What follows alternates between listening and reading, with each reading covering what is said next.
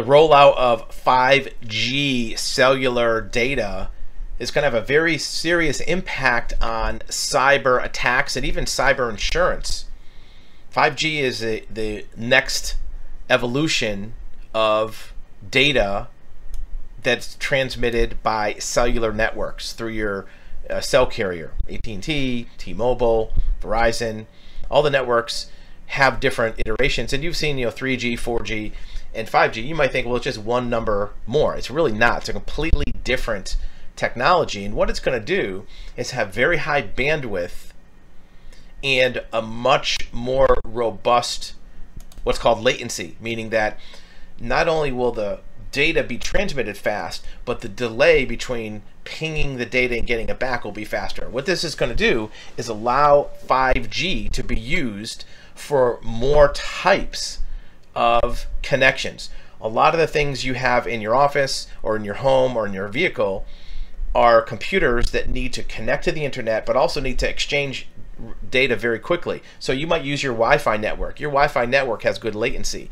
The cell network may not. That's why sometimes when you watch videos or play games, you have a lag on your cell phone if it's 4G.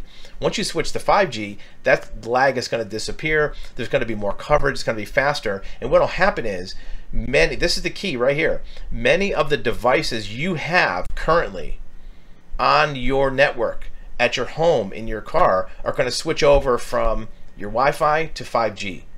Things like your routers, things like your cameras, things like your smart home devices, things like even music devices.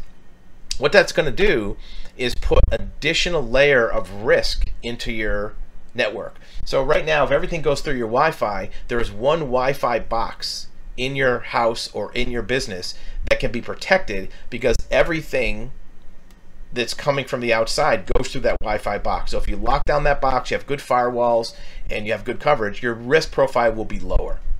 That's why you want to make sure that you get patches on all your Wi-Fi boxes, routers, that kind of thing. But once you go to 5G, all of those devices that are in your premise are going to connect directly to 5G. So each one of them will technically be a vector point for danger.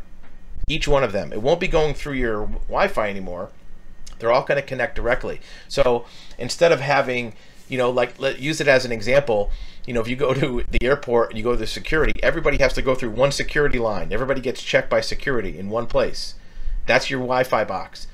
Imagine if the airport just let anybody walk in off the street, through any door, through the fence, through anywhere. How are you going to verify all of those people?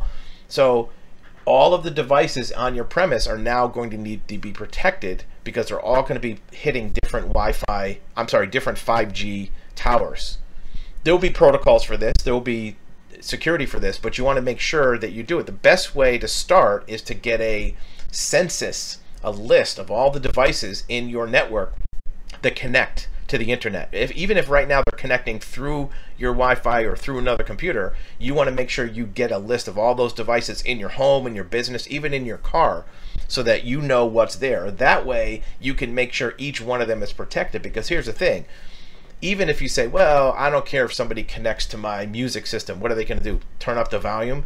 Well, they can certainly do malicious things to that device, but once they're into your network, that device now probably connects to the rest of your network, and it's a vector entry to where it's like a Trojan horse. They can come in, they can capture that device, and then use it to get into other devices. So make sure that prior to this 5G rollout that you get a good list, and you get good best practice suggestions and advice from a qualified cyber insurance expert, or even from your insurance broker, to make sure that you know what is covered for losses and how to protect that, so the 5G rollout doesn't put you at more risk.